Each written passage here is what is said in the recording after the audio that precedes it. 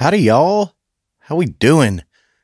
The Local Love Box is bringing local love to your door. In these uncertain times, the Local Love Box is giving you dinner, beer, and a show, all from your own home.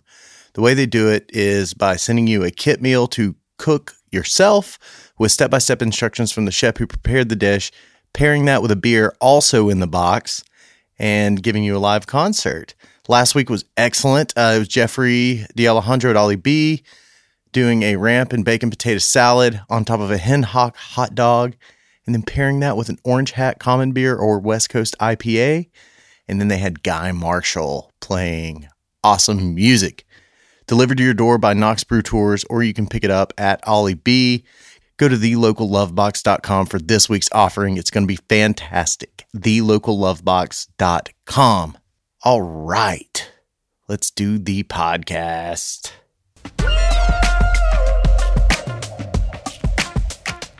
Well, welcome in, guys. I'm Ben Fields. This is South of Scruffy Podcast. I'm the host of this podcast. I'm glad you're here. Thanks for joining me. I've got Eddie Resendez on the show today. Eddie is a director and a DP, and Eddie is living out the American dream, man. Lots to talk about with him. Has a great story about immigrating to the United States from Mexico and just the upward path he's been on since he got here and the way he's really making the most of it. It's a fascinating story, and Eddie was amazing to talk to. I love the guy. He's fascinating. We had a great chat. So got some good guests coming up, and I'm doing a special show next week with Zach Roskop from Knox Brew Tours. He's coming back, and he is going to do a show with me, a special show called Six Pack with Zach. He's going to bring a six-pack in of some local craft beer, and we're going to drink it, and he's going to talk to me and ask me some questions. I guess I underestimated how much of the following I didn't know, and how much of the following wouldn't be familiar with me. And a lot of people have reached out and said, hey, man, you're uncovering a lot of cool stuff about your guests, but I'd like to know a little bit more about you. So Zach is taking questions, and he's gonna bring them to me. He's going to hit me with them.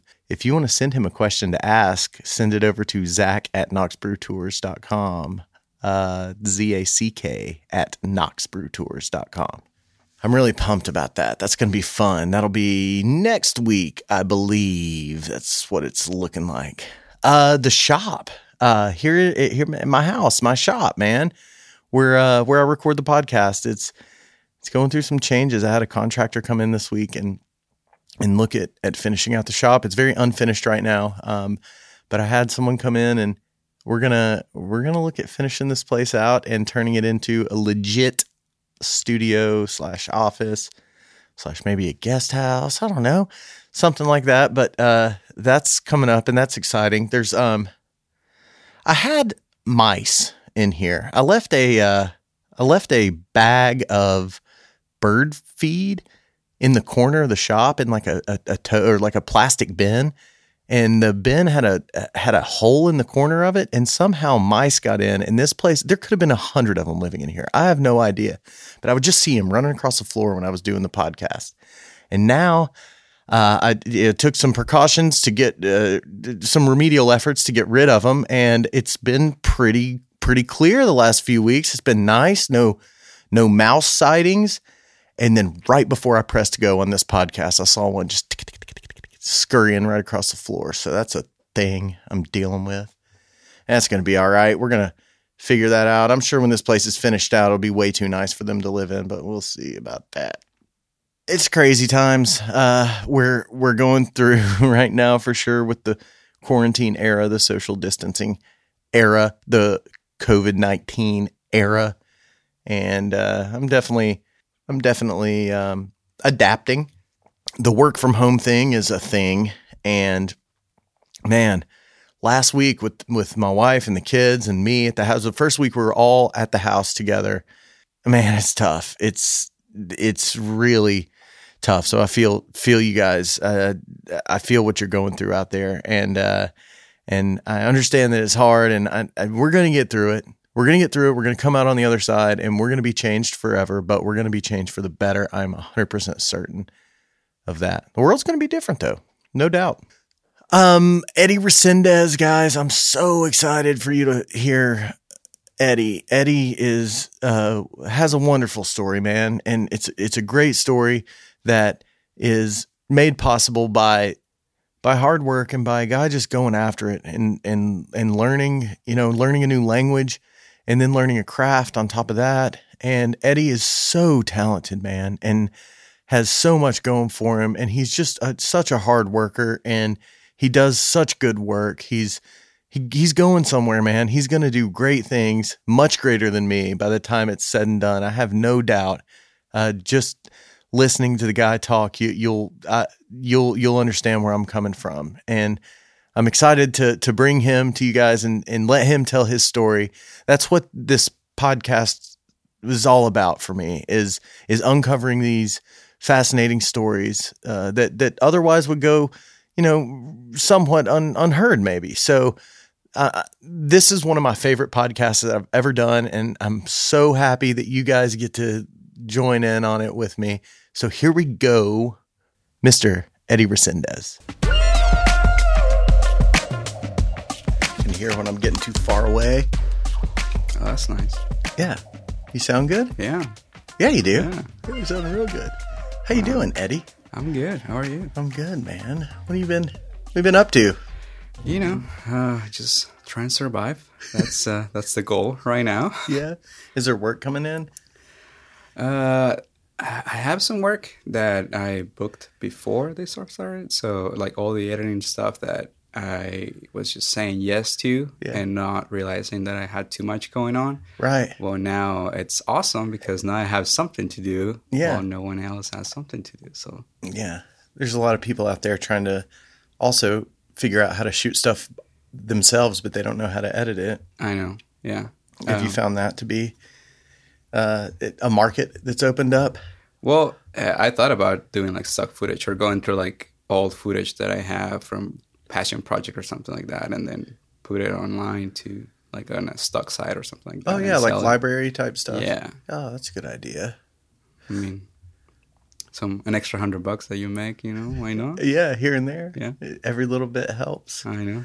So you're a DP, right? How long have you been doing that, and how'd you get into it? Well, I'm not a DP. Well, okay, here's the thing. About like 4 months ago, I started to brand myself as a director. Oh, really? Yeah. I didn't know that. Yeah, I started directing more, and I was like, I want to be a director. And after this coronavirus thing, now I'm a director, DP, editor, VFX artist, mason, painter, whatever you want, like I'll just to make some money, I'll do whatever. But yeah, I started to say to people that I was a director, and so that's what I've been trying to focus on. Yeah. Cool. Yeah, I guess I knew you as a DP. I think the first time I saw you, man, it was at Kristen Majney's wedding, and you, man, you couldn't have weighed 100 pounds at the time, and you were toting this gimbal around, and I was like, how's that thing not tipping him over?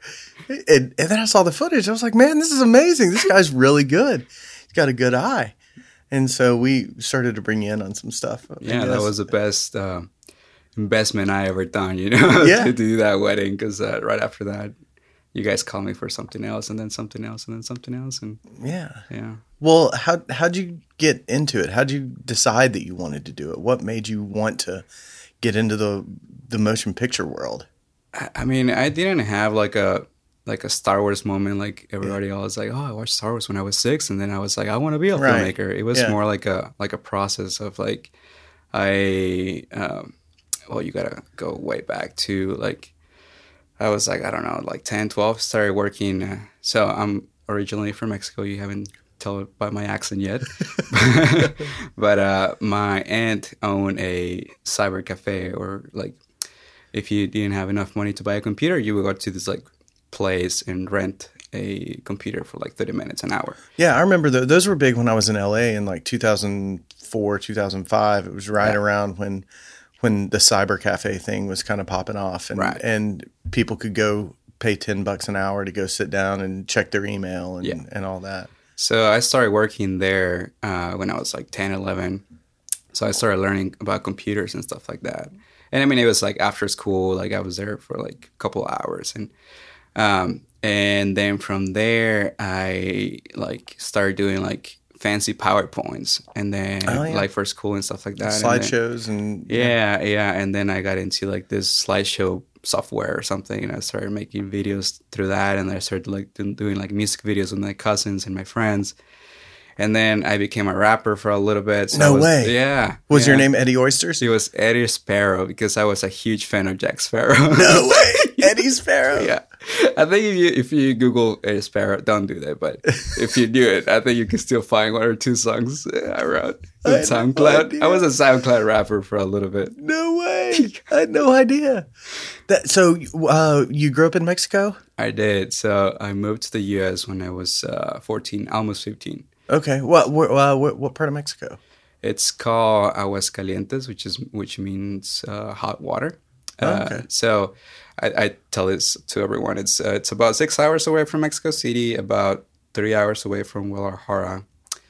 What else do they know? It's far away from Yucatan, from it's more on Cancun. the west coast? It's more like right in the middle. So in the middle, it's like a small state right in the middle. And that's the name of the state? Yeah. Okay. Yeah, it's known for its hot water. So basically there were like a water park, cool. and all the water was hot, and so that's not what they called it. Aguascalientes. It was just that it was known for having like hot, like natural hot water, like hot springs. Yeah, like hot springs type of thing. Yeah. Gotcha. That's cool. So what was it like growing up in Mexico in the 90s, 2000s? Yeah, it was fun. It was way different than it's here, but it was fun. How big was the city?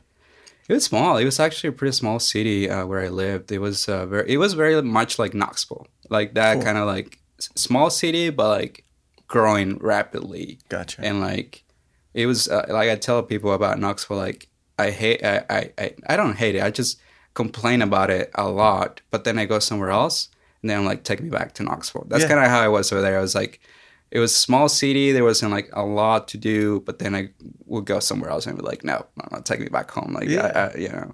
Yeah. That's cool. So what were you into growing up? Do you have brothers and sisters and all that? I don't. I'm an only child. Oh, so, cool. Yeah. So what was a big industry around where you were? Like what kept the city going? Was there like one specific thing? Was it tourism? Was it? It was a little bit. Nissan was there. A Nissan factory was there. So that was a lot of the businesses there. Oh, cool. And, so they built some cars? Yeah, we have the biggest fair in the world.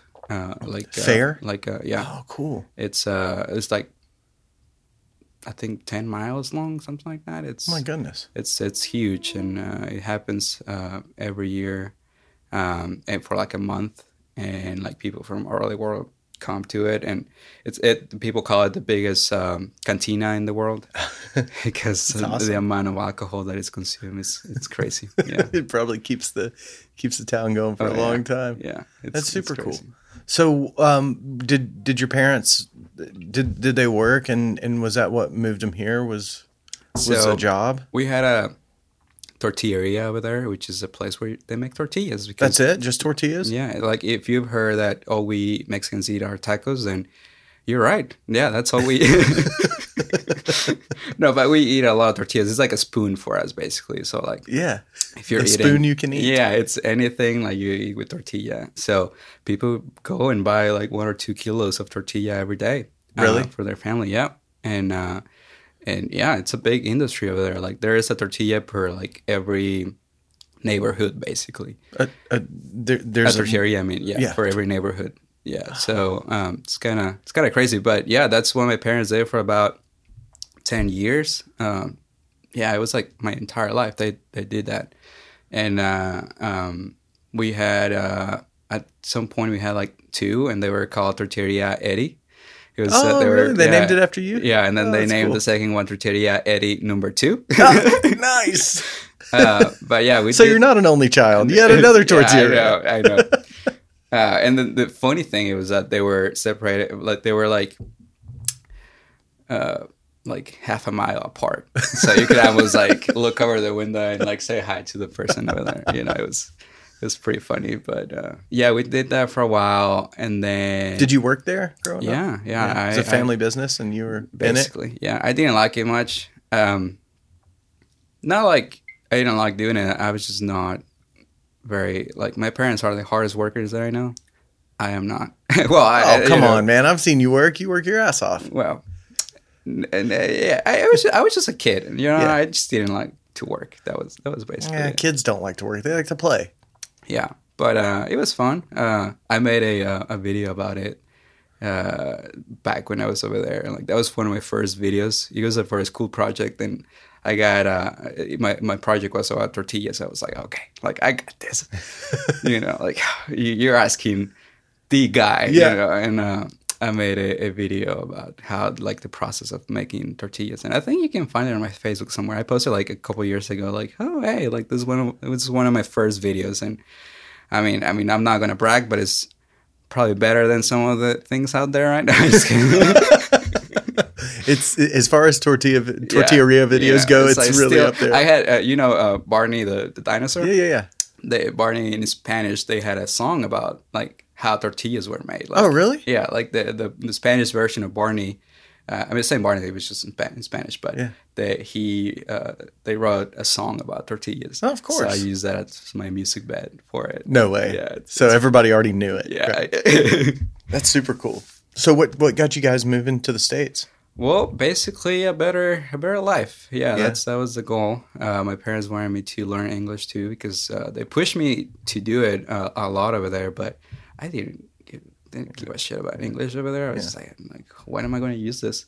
Right, you weren't in a big tourism center, so it wasn't like you had a bunch of people traveling. You didn't really need to know it. Spanish got you through. Yeah, I knew how to say box, and that was about it. Yeah. Toothpaste. Toothpaste and box.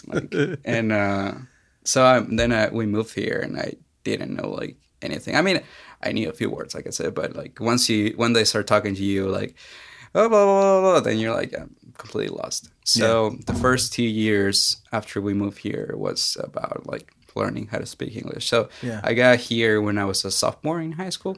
Yeah. What school did you go to? West Knoxville school. West. Yep. Cool. And you didn't know any English at all? Mm-mm. I mean, that must have been tough. Yeah, it was hard. Like just to do anything, like just to get from one class to the other. It was like I don't know where this classroom is, and like who am I going to ask? And like, right, and kids are mean too. You know. Yeah. And did you have to deal with that at all? Not that I know of, because I could not understand them. So they could have been saying all the things to me, and I would just be like, "Yes, my name is Eddie. Nice to meet you."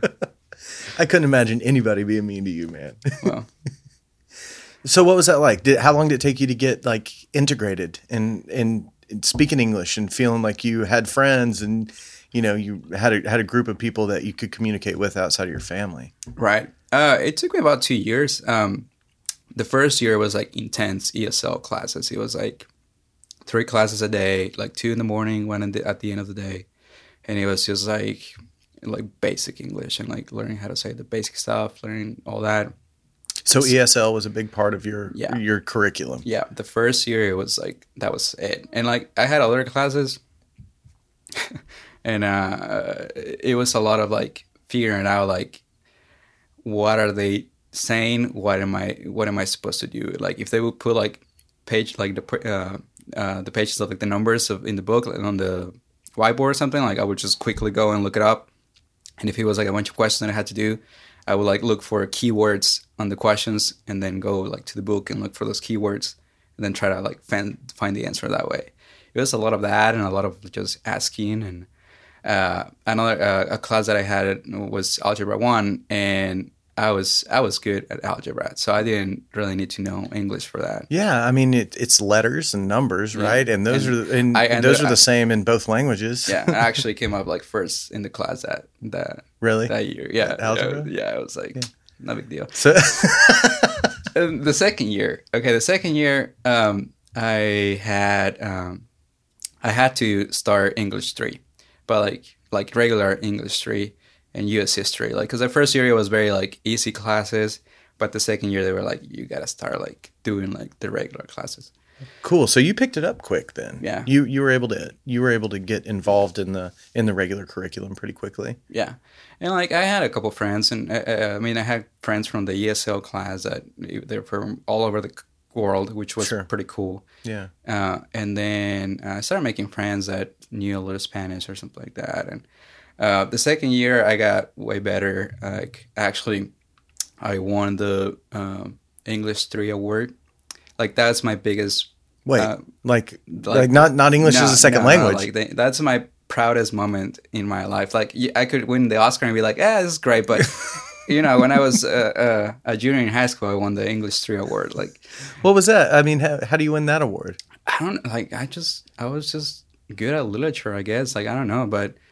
So you could read it and comprehend it. A year and a half, 2 years after. I guess. Like I don't really remember how, but.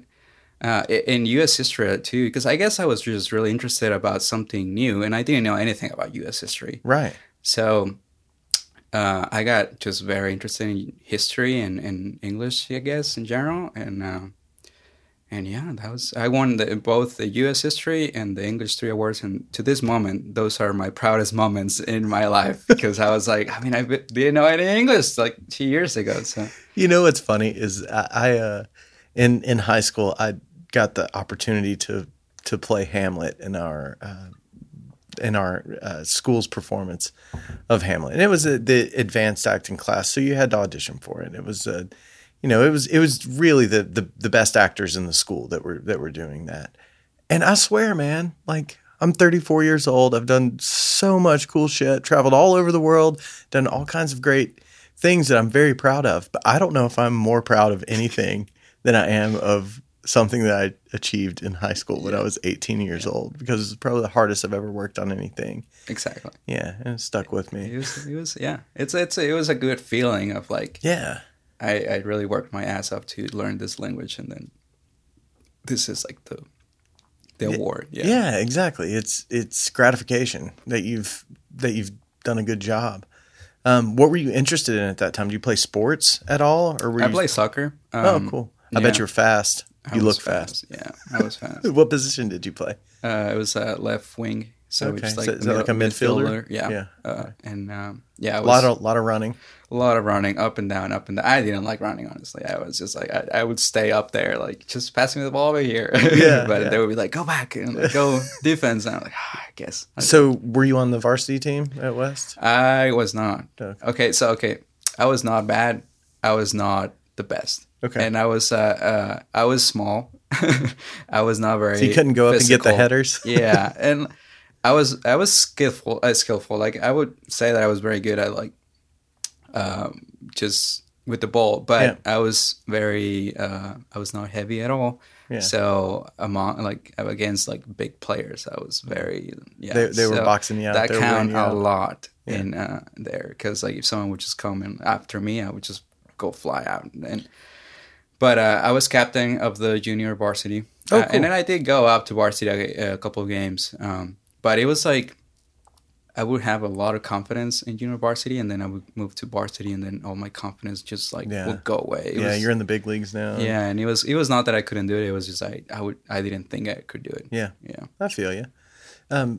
So was that an opportunity for you to make some new buddies, get integrated into part of a team, and kind of have, outside of academics, just kind of have another kind of family? For sure. No, yeah, that was a big step in me in like integrating into like not just like the team, but like the U.S. in general. Like I started meeting a lot of people and started talking to more people.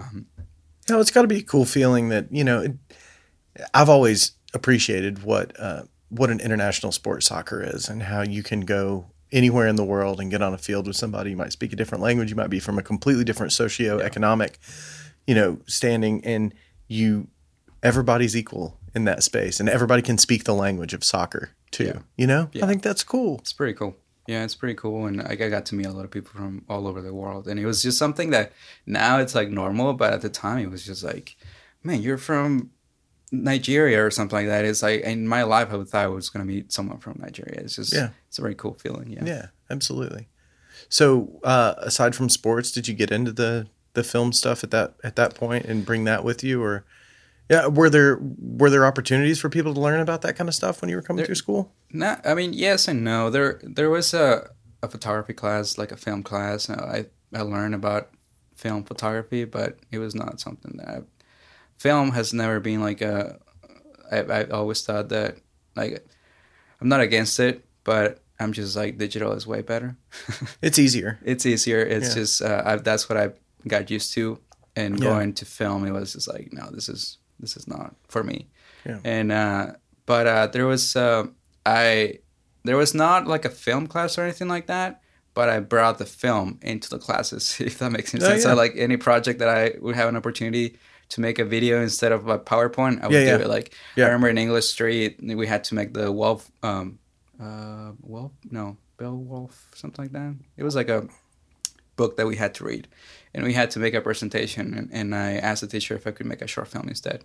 Oh, cool. And I got my friends to buy this like wolf costume, and then we went out in the woods and filmed this video, and then that's cool. I started learning visual effects and like do like fake blood and all these things. It was bad, but you know, it was something that I could start learning new things and stuff like that. So. Well, what'd your parents do when they got here? I mean, you said they moved here for a better life. Did they find that? I think so. Because it sounds like they had a pretty sweet deal in Mexico. Yeah. You know? Well, it's like yes and no. It's like Mexico is it's not as bad as people think it is, but it's also like it's a struggle a lot of the times of like, you know, money will be tight and stuff like that. Even like I never had like a bad life or anything like that, but still like it's just like not as the same as here. Like the lifestyle. Was there organized crime around and stuff like that? No. I mean there is, but it's not as people say it is. Like so there was nobody coming in and saying, "Hey, if you're going to open a tortilla shop on this block, you're going to pay me 20%." No, I mean, I would be lying if I said there wasn't. I'm trying to not scare people away from Mexico, but I love Mexico. I go all the time. It's a wonderful place. You know, the places I've been outside of the Yucatan, it's like are great. Yeah, and like, yes, there is all this crime and that you hear about, but at the same time, it's like it's still a good place to go and visit, and like it's. You're not gonna walk into organized crime everywhere. It's just like it's very much in like certain areas, and it's not as bad as like you see it on the news. It's not like oh we are all bad men and whatever. But there was some and so what'd your parents do when they got here? I mean, did they open a tortilla shop? Yes. No. Did they really? Well, my dad started working at a tortilleria here. Yes. Really? Yeah. What's it called? Well, it doesn't exist anymore. Okay. But basically, they started it and they bought everything needed. And then they were like, well, we don't know how to use any of this. So my dad was just like, I know how to use all this. Yeah. So he started working there. It was called, what was the name of it? It was by the flea market. The Green Acres Flea Market? Yes. Yeah. It was, you can still see the building, like, there is, like, right before you pass. I know what you're talking about. Yeah. It was right there, and he worked there for, I think, 2 years. Was it was it a restaurant, too? Yeah, it was a restaurant, too. Yeah. Cool. So, he would run the tortilleria there. He ended up doing a lot more there because he's just a good work in general. And so they started to do more stuff. And then they ended up closing the tortilleria. So he went to work for Clayton Autos. Jim Clayton, Joe Clayton. Mm-hmm. So Joe owns all the car dealerships.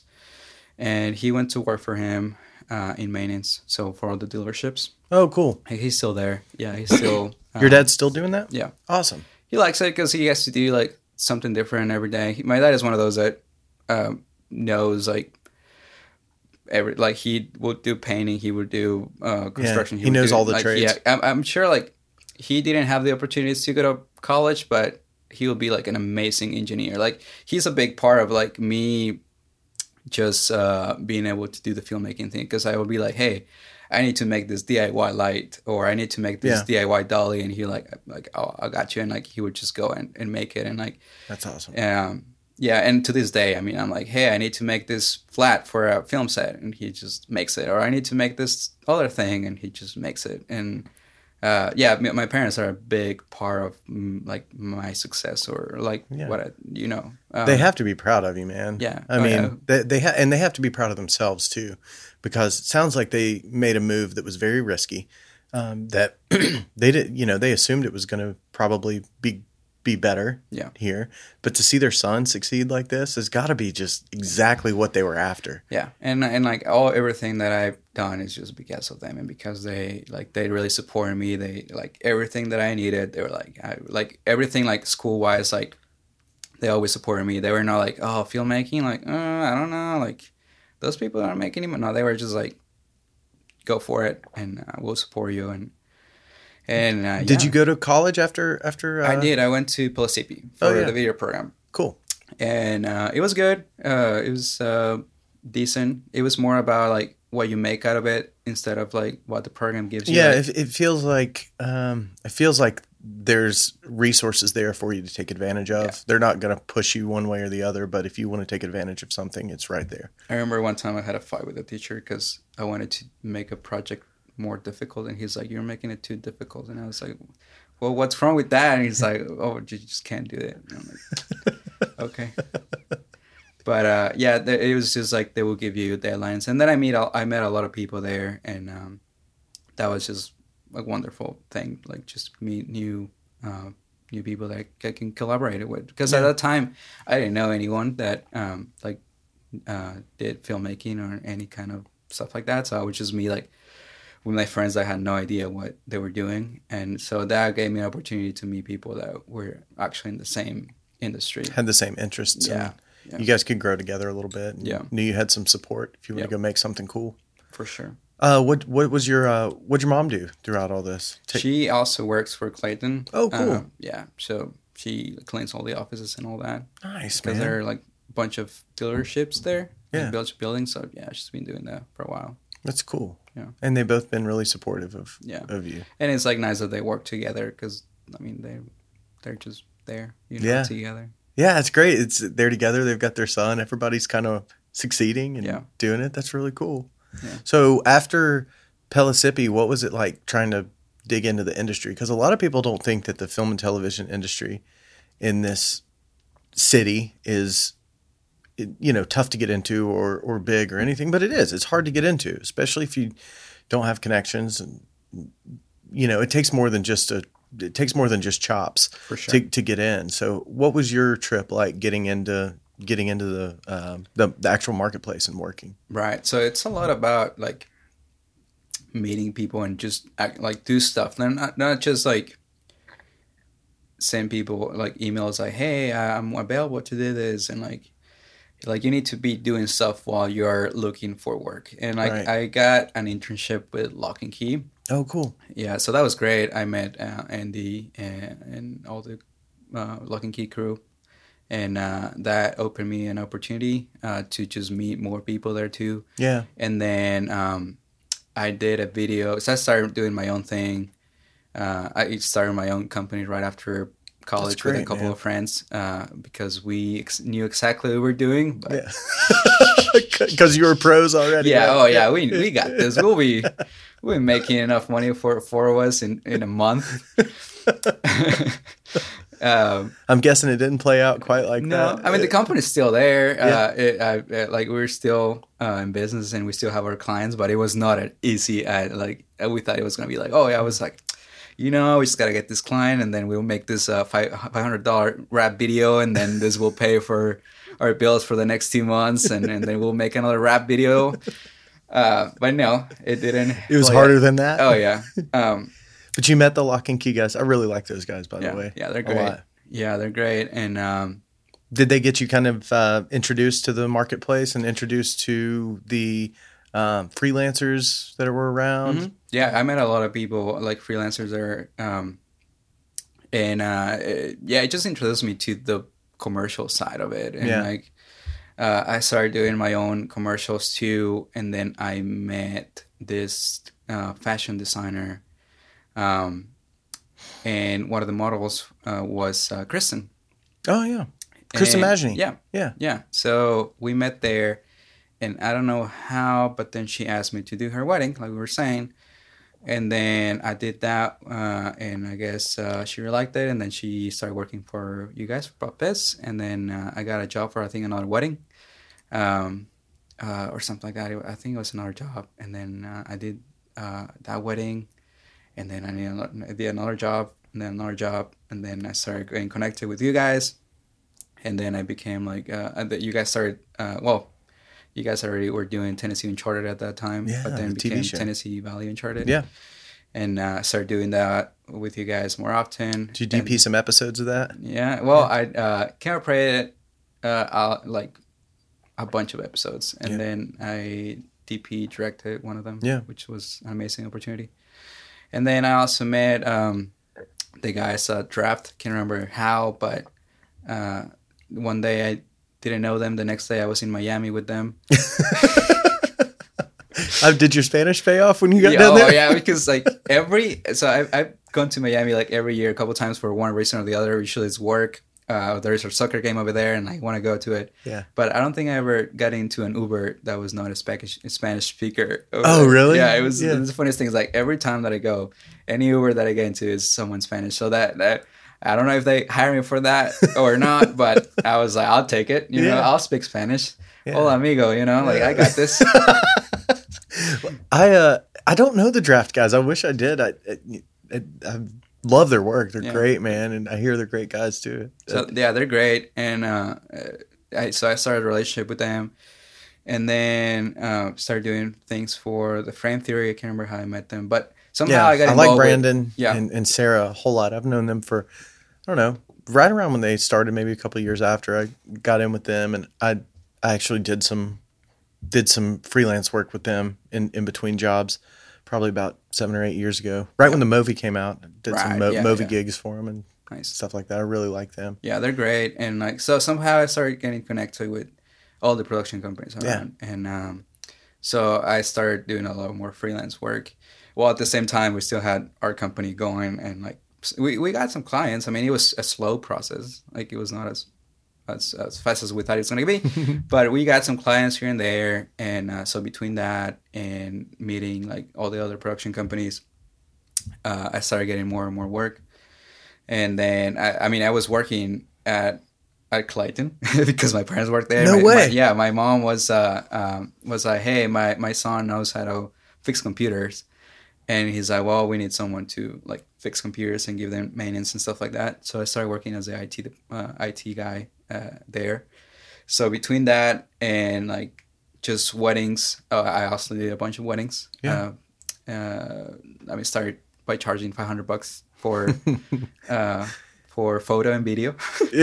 And an edit. Yeah, my dad would be the one filming. I would be the one taking pictures. Oh, really? You got your dad to film? I got my dad to cool. You just set it up right and then handed it to him and said, hey, go hold this. Point that way. There was one time where he forgot to clear record. And then he cleared record when he meant to stop. Yeah. Yeah. And I know that move. And then he he noticed it like a couple seconds after, and then he's like, chingada madre, which is like, fuck me. Like, he knew what he did. Yeah. Right Oh away. yeah. Oh yeah. No.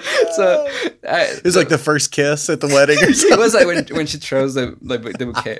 Okay. Yeah. And so it wasn't that bad, but I still had to give him a discount. But I was editing the video, and then I clicked the video, and the first thing I hear is like, fuck. He knew exactly what happened. Yeah. I couldn't even be mad. Like I was just like laughing out loud because I was like, I know exactly what he did, and everyone has done it, so I was not even mad about it. But I had to give him like a $200 discount out of the $500 that I was charging. But I started doing a lot of like Hispanic weddings and quinceañeras, like Sweet 16s and Sweet 15s. Yeah, dude, I shot a wedding with a buddy of mine. Asked me to come operate a camera on a wedding, a Mexican couple, and It was awesome, man. It was great. At the reception, they had a bunch of Skype TVs set up in the reception hall so people that couldn't make the trip could watch it, and there were kids on the TV watching it and seeing. I charged extra for that. Yeah. You're a hustler, Eddie. But that's really cool. Yeah, and I did that. That took me through college, basically. So through college, I was working as the IT guy, and then Hispanic weddings, and then little jobs here and there. Yeah. But then after that, that's when I started getting connected with production companies, and then I left the weddings because it's not that I don't like them, but it's too much stress. Yeah, it's a lot. It's a big day. It's everybody's biggest day. Yeah, it's stressful. Mothers of brides and fathers of brides are, keyed up. Everything's the most important thing in the world, and the stakes are really high. Yeah. So I went away from that world. Yeah. And what'd you dig into after that? Well, I started to DP. Like that was my thing. I'm gonna DP. Like this is what I want to do. This I like being behind the camera. Like this is what I want to do. And I was not really DPing anything. I was more like camera operating. I didn't know anything about lighting, but I started learning. I always been like learning about anything that I can. And but at the same time, I was editing and doing all these things. But DP was like the thing that this is what I want to do. Yeah. And then I was like, well, I'm already like directing like my own stuff and short films. I'm like a big short film guy. Like I do a lot of shorts, and I was directing that already. So I was like, well, my plan is going to be, I'm going to start directing, and I want to hire DPs and then learn from them what they do. And That's then smart. I'll be like a better DP that way. So I can't remember how I got connected to Adam Chapman. Yeah, I love that guy. Yeah, he's great. He's really talented. Yeah, I think I shot like a short that he did or something like that. And I got connected to him, and I was like, hey, I had this short film idea that I want to do. Would you be interested in doing? And he's like, who are you again? And I was like, no one, but please do my short film. Yeah. And it's for a competition. Yeah, he did it. And That's awesome. We ended up winning some award. We got like a lot of prizes from Aperture, the lighting company. Yeah. They make some like some Lights. pretty affordable lights. Oh yeah, they're great. They're killing it. And we ended up winning like best location. We did like this boxing short film that was like I saw that. Yeah. That was great. Frank Harley was in it. Yeah. Well, Frank. That was the first time that I worked with Frank. He's amazing. Yeah, we shot a credit union commercial that was centered around an athlete one time, and we had to hire a college age athlete, and that dude came. We had him doing chin ups and pull ups for 4 hours, and it didn't even faze him. He's so ripped. Oh yeah, and he was doing chin ups and pull ups all day. We're like, man, are you tired? And he was like, no, I'm good. I remember in one of the scenes, he had to eat like chicken or something, and then he like came up to me. He was like, "Hey man, I don't eat meat." And I'm like, "Oh man, that's a deal breaker." You're fired. Yeah, you're fired. I was like, no, just eat the lettuce. You're fine. Yeah. So he ate all the broccoli, all the lettuce, and then he had a scene with his son, and he ate all the son's lettuce too, and all the broccoli. Oh, that's great. But no, but he was great. He's a great actor. What was the name of that boxing film? It's called In the Ring. In the Ring? Because everything happened in the ring. The whole premise of the competition was you have to shoot this short film in one single location. Okay. So we did the boxing short, and we brought like a bed in the boxing ring, and like a dream sequence or something. Yeah, basically, like a dream sequence type of thing. But yeah, we ended up winning best use of location, and we got a bunch of lights for that. And, did you shoot at Golden Gloves? No. We actually we shot in Sweetwater, Tennessee. There is a boxing gym there that can't remember how we met them, but we were making a documentary that's a story for another time. But we never finished it because the first time we were ready to film the fight of this guy and the other boxer back away like the last minute. Oh, really? Like we were already set to start filming, and then he's like, "Yeah, I'm not gonna fight. I don't feel good."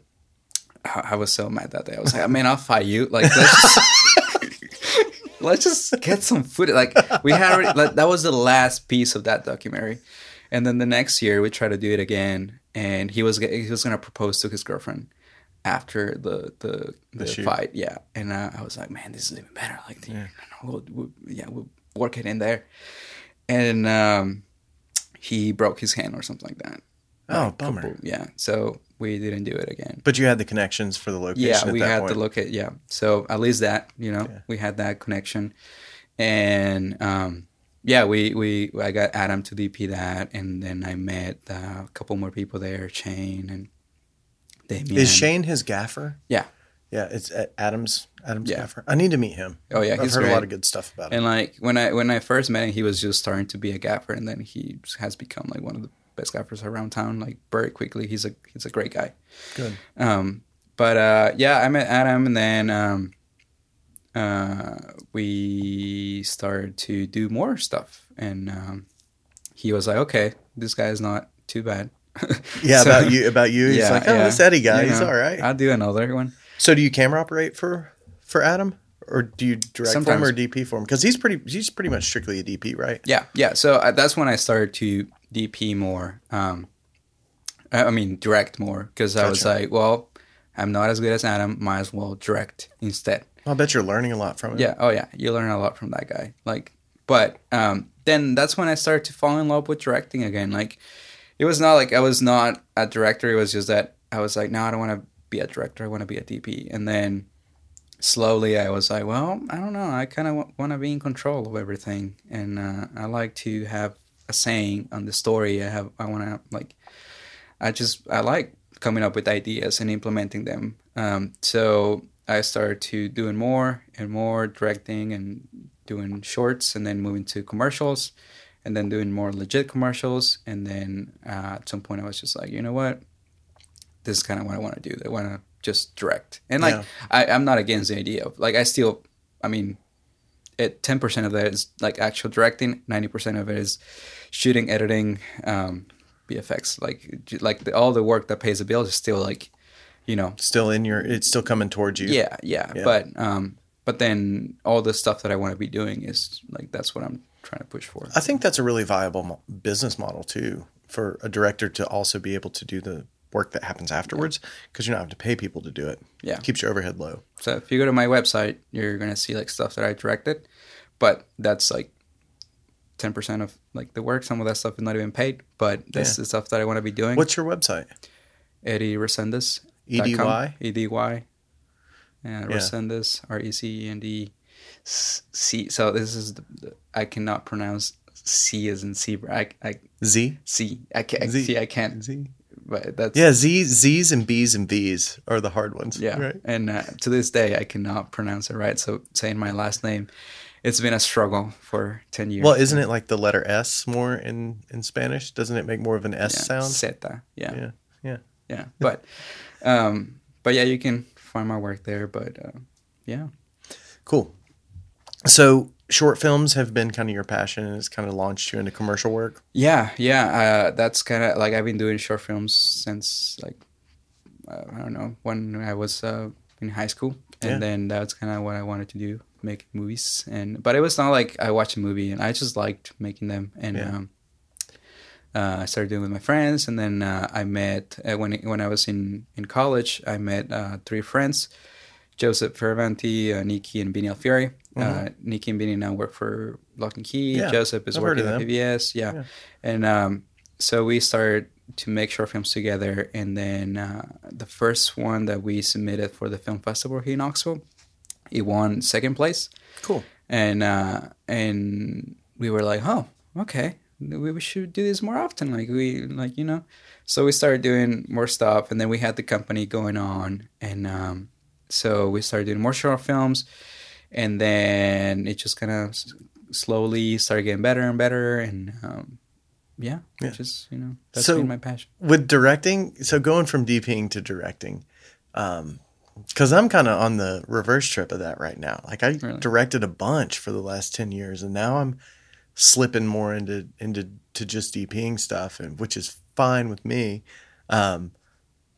But do you feel like it is both very gratifying, and both you get a high from it, almost being the keeper of the story, but it's also so much responsibility.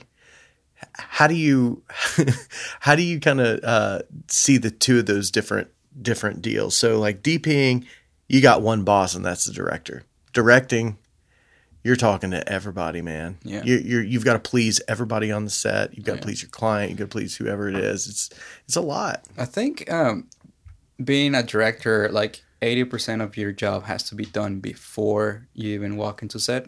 100%. Like even if not more, but like just making sure you're ready for that. Once you're on set, man, you barely don't even do anything. You're just like, hey, you like this? Yeah, I like that. Hey, you want this? Yeah, I want that. Yeah. Hey, and you just like sit. I remember the first time that like in that short film In the Ring, it was the first time that I really like stepped back and like was not behind the camera. I was just there like to direct. And it was just a weird feeling. Like I feel useless right now because everyone else is doing the work and I'm just sitting here like just not really doing anything. Because I was just so used to like, gosh, man, but that's such a good that's such a good hallmark of a director, is that your work's already done. Yeah. I almost feel like a good director could come down with the flu and not show up. Yeah. And the shoot would still go great because they have already done all the hard work, or already done all the critical work. For sure. And I always one thing is to be really nice to your crew. Yeah, and like it's important. Morale is a big deal. Yeah, and like being thankful of everyone to be there, and like how you were talking about it with Brian last time. It was just like from the PA to the talent, like just be nice to everyone and be knowledgeable of everyone, and then also feed them well. I think better than like paying them. Just like as long as you feed them well, they're gonna be happy. And then like, do not feed them pizza. Pizza is the worst idea. Pizza will get them passed out. Yeah, passed out and like tired, groggy. Even if it's cold, even worse. Like no, like feed them well, and they're gonna do a way better job. Because a lot of the short films is like non-pay. Like I mean, all of them are non-pay basically. Right. So you gotta really feed them well for them to work, and just be thankful with them afterwards. And so that's I think those are the main key points that I've gotten for directing. Just be like really prepare before the shoot, and then also be really nice to everyone, and then have a like do not doubt on set. Like be like, even if don't you're not doubt sure, yourself. no, like if they're like, hey, you want a red or blue? Do not be like, I don't know. What do you think?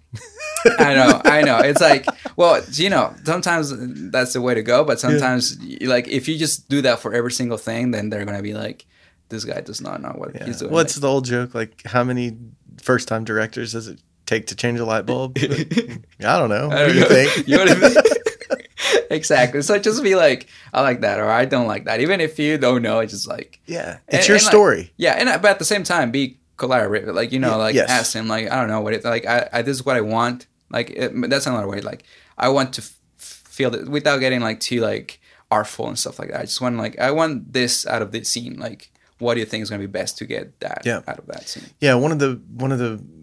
I mean, he's my main mentor. One of the best directors, probably the best director I've ever worked with. His name's Michael Underwood, and I've never seen anybody who engaged every single person on the set as much as he did. And he was unbelievably prepared every single time, knew everything. It's where I learned how important pre-pro was.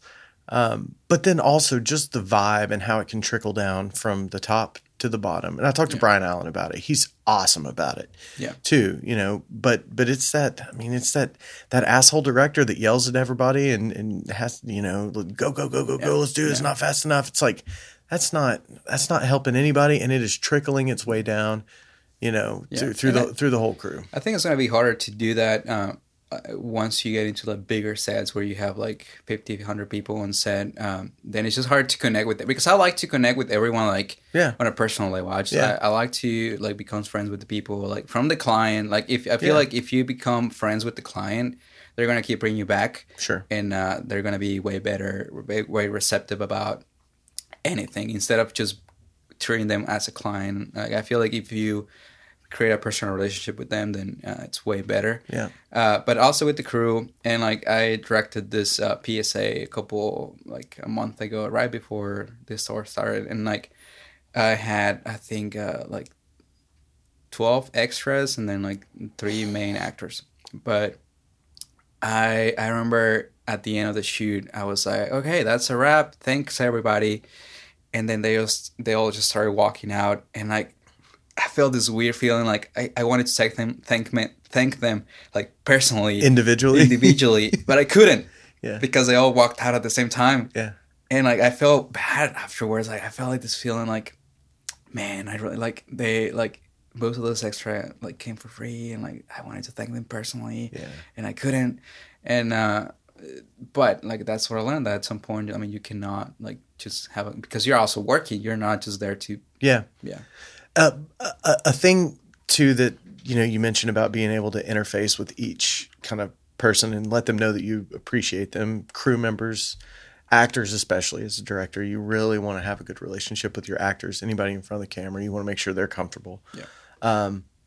But it's that pre-pro part and being buttoned up that allows you to do that, right? Yeah. So if you're trying to figure out on the fly what the hell's going on and what your next shot's going to be, then you're not really able to immerse yourself with the crew and with the people and have those kind of interpersonal moments. And so that's just kind of another byproduct to me of being prepared, is that it frees you up to really foster. It frees you up to really foster the relationships between each individual crew member, and also to just kind of build the culture of the set. For sure. And I feel like you could prepare everything that like prepare like every single thing and everything, and still when you're on set, things are going to fall apart or things are going to change, and so you got to be ready for that and just be able to improvise and change on the fly. And like maybe your shot list, like you're going to make it, and then on the day you're just not even going to look at it because of like maybe something changed or something like that, but at least you can go back to it and say like, oh, this is what I needed, and like just be able to be like, maybe I don't need this shot, but I for sure need this shot because I put it as very important here. So like even if you prepare a lot of stuff is going to change on set, but being prepared is going to give you the opportunity to improvise there and not like fuck up the whole shoot. Yeah. I've got a production company that I worked with a lot when I was coming up in the camera department, Beef and Pie out of Austin, Texas. And on the front of all their production books, it said, "Fix it in pre." And it was just like, just that little bit, like that really drives home for me. Preparation guy, and they understood how important it was, and they were able to foster that kind of culture on set because they had done all their homework. Their clients knew what to expect. The crew knew what to expect. All the homework was done, and it just made for such a better experience. And I've really taken that. I've really taken that with me a lot too, and watched from working with those guys whenever they would come to town. Kind of watching how they did things and the really good things that were born from such great preparation. And if you're gonna fix it in post, just be like, just know that, like, just be for sure that you're gonna actually fix it in post. Because for me, I've done like VFX in the past, and I know what can be fixed in post and what not. So that has helped me a lot. Yes. When I'm like, oh, that's fine, I can do that in post. Or like, no, that's just not going to work. Because a lot of directors, they're like, oh, we'll fix it in post. But like, they have no idea if that's even possible. Right. So I will encourage like all directors to like learn about just at least the basics of visual effects and what requires to make a shot this way or that way. And the simple things that you can do that take 1 minute that are going to make a VFX artist or an editor or whatever, who you're putting the onus on to fix it in post, it's going to make their lives easier and really make it doable. Yeah, it's and also like if you're going to fix it in post, like if you're going to fix it yourself, I mean, great. But if you're going to find someone else, and just be mindful, like that costs a lot of money and like, so one of the things that I think is so cool that you did recently was the film festival, what'd you call it? Lockdown Film Festival. Yeah. So you did, I'll let you explain it, but it's a festival that people shot all at their house, right? During quarantine? Yeah. Like, so right after quarantine started, I was like, oh man, I wish there was a competition where we could make a short while we're at home. And I was like, yeah, why is there not one? So I was like, maybe I should tell someone to do it. And then I told my fiance, and she was like, why don't you do it? And I was like, no, I'm not going to do it. And then I don't know how to run a film festival. I don't know how to run a film festival. Like I make the shorts. I don't do the festivals. And then she was like, no, I should do it. And I was like, well, you know what? I'm still working, so I probably won't be able to make a short. So maybe I should do it. So I was like, what can you do inside your home? And like a film 1 to 3 minutes. So the film had to be 1 to 3 minutes. It had to have 3 different elements. One of them was to show someone washing their hands. The second one was to have someone else in a Skype call or conference call or FaceTime. Yeah. And then the third one was, I always forget about the third one. Was it a line of dialogue? No. It was, you have to be in it. So like the filmmaker had to have a cameo in it. Oh, cool. Yeah. So, so really all the building blocks of quarantine, right? Yeah, hand washing, Skyping / Zoom. Yeah. And that was just to get people involved, like people that could not be there, like actors and stuff like that. Yeah. And I just wanted to give people something to do with their kids. And, so I was like, well, if I get 10 people, that should do it. And so I posted on Facebook, and I was like, hey, I want to do this. Like, who will be interested in doing it? It's going to be $15 to enter, but all the money is going to go to the winner. And a lot of people was like, oh, I want to do it, and I want to do it, and I want to do it, and I want to do it. And then people from LA was like, oh, I want to do it. And I'm like, oh, God, what have I done? Like, should I delete it now? Or like, I don't know if I can do this. But I didn't delete it. And then, 27 people submitted it. Sounds about right. Yeah. 20 people, only 17 finished their film, but we were able to raise $405. Oh, cool! And then so I had from that in the rain short, we won this slider that it was like for a phone. It was a Rhino slider, but it was like those electric ones that you just set on your app, and then it just does it by itself. Those things never work right.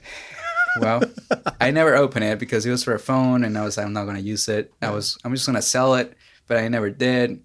One time I actually did sell it on eBay, and then the guy was like, oh, I thought this was for a DSLR. I didn't know it was for a phone. I don't want it. So they never paid for it. Did you give it away as a prize for the film festival? Yeah, I did give it away for a prize of film festival. Yep.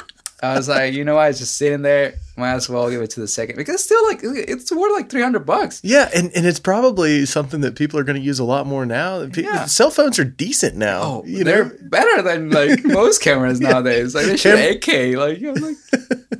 But I gave it away as the second place prize, and then I also had a mic from Aperture has like a sister company that's called Didi mics. Yeah, Deity. Yeah, something like that. And they also send us a on-camera mic. Oh, so you told them what you were doing with the festival, and they sent you some swag? No, that's the stuff that we won from In the Ring. Oh, gotcha. So I still had it like unopened, I didn't use it. And so I had those 2 things there from 2 years ago. Oh, that's hilarious, Eddie. And I was just like, you know what? Fuck it, I'm going to give them away.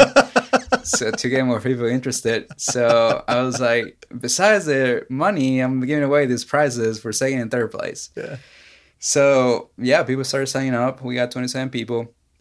And then, I was like, I'm going to get some judges. I don't know who yet, but I'll look for someone. And then it was Thursday or something like that. And I was like, oh, God, I still need to look. Oh, because it was from... When did you... It was from Monday morning until Friday. It was a deadline. Yeah. So it was like a whole week. And so another rule is that you had to film the whole thing inside your house. Well, not just within your property. Right. And it was Thursday, and I was like, I don't have any judges. So I started looking for people, and then I was like, I actually asked like famous people like Ryan Connolly from Film Riot. Yeah. He never replied. I asked Seth Worley from Red Giant. Like, he saw it. He never replied. Delivered. It said it was delivered. It said it's seen. It's seen at the bottom. Yeah. So I was like, okay, so maybe not. So I was like, well, I know a lot of people in the video industry, in the film industry here in Knoxville, and also, but at the same time, I wanted a few people from outside because people are like, oh, it's probably because they're friends and like you know. So I got actually a DP that has worked with you guys with Pop Fizz. His name is oh god. Now's not the time. Now's not the time.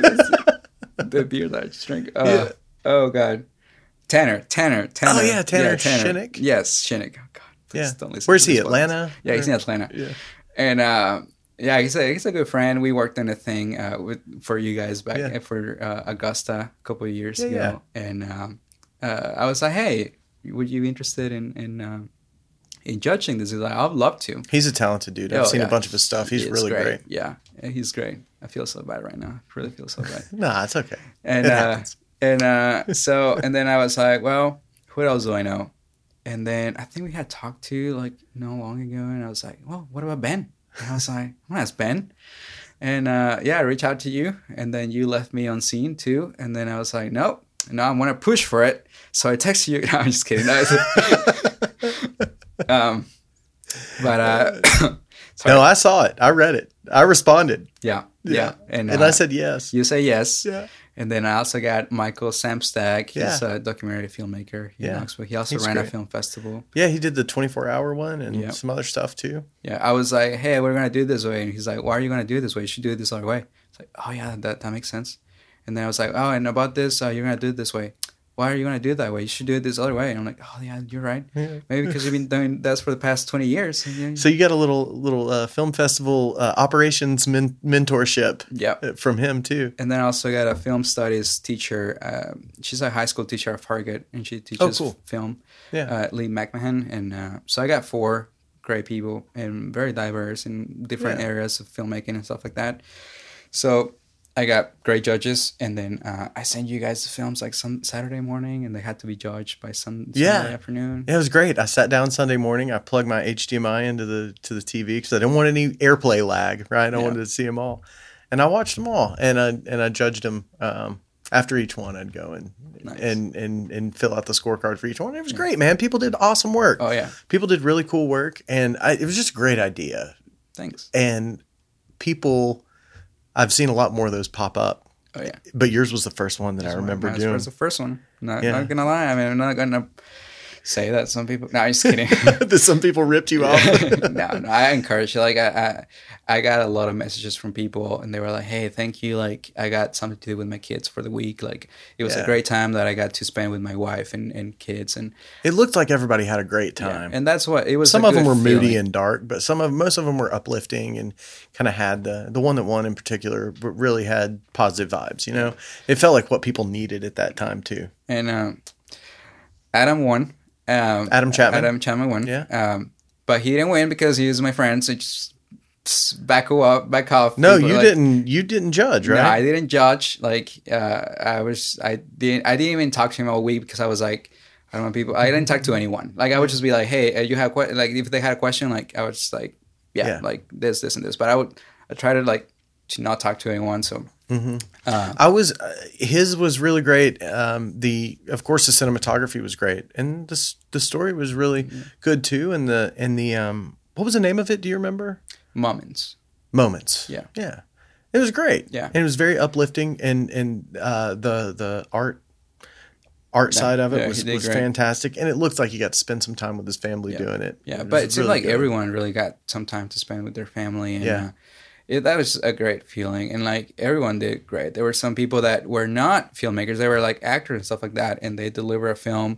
They shot it with their phones, edit on their phones. Like it was just a great thing for filmmaking. There was a cat one. Yeah, it was just cats. Lydia that made the cat one. She is an actress, and like she has no idea how to. Or maybe she does. I don't know, but not a filmmaker. Not a filmmaker. Right. Like it's an actress. And she did that cat one. I loved it. Yeah, I thought it was super fun, super cute. Yeah. She shot it with her family. Yeah. And like probably with her phone. And that was just what the goal was, you know. And no, it was not about winning a prize. It was more about giving people something to do with their families. And it seemed like it really worked. I was just very pleased, and I was like, "This is gonna be the only edition of the festival." But then afterwards, I was like, maybe I'll do it again. Yeah, you should. We'll be locked out for a few more weeks. Might do it again. You should.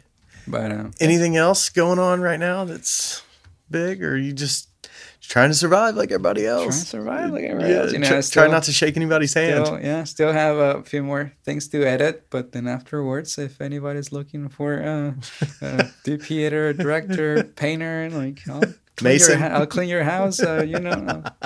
Anything. Well, Eddie, I appreciate you coming by so much, man. I really do. It's always great to talk to you. I got to do it for an hour today. That's solid stuff. So thanks a lot, man. Thank you for having me. I appreciate it.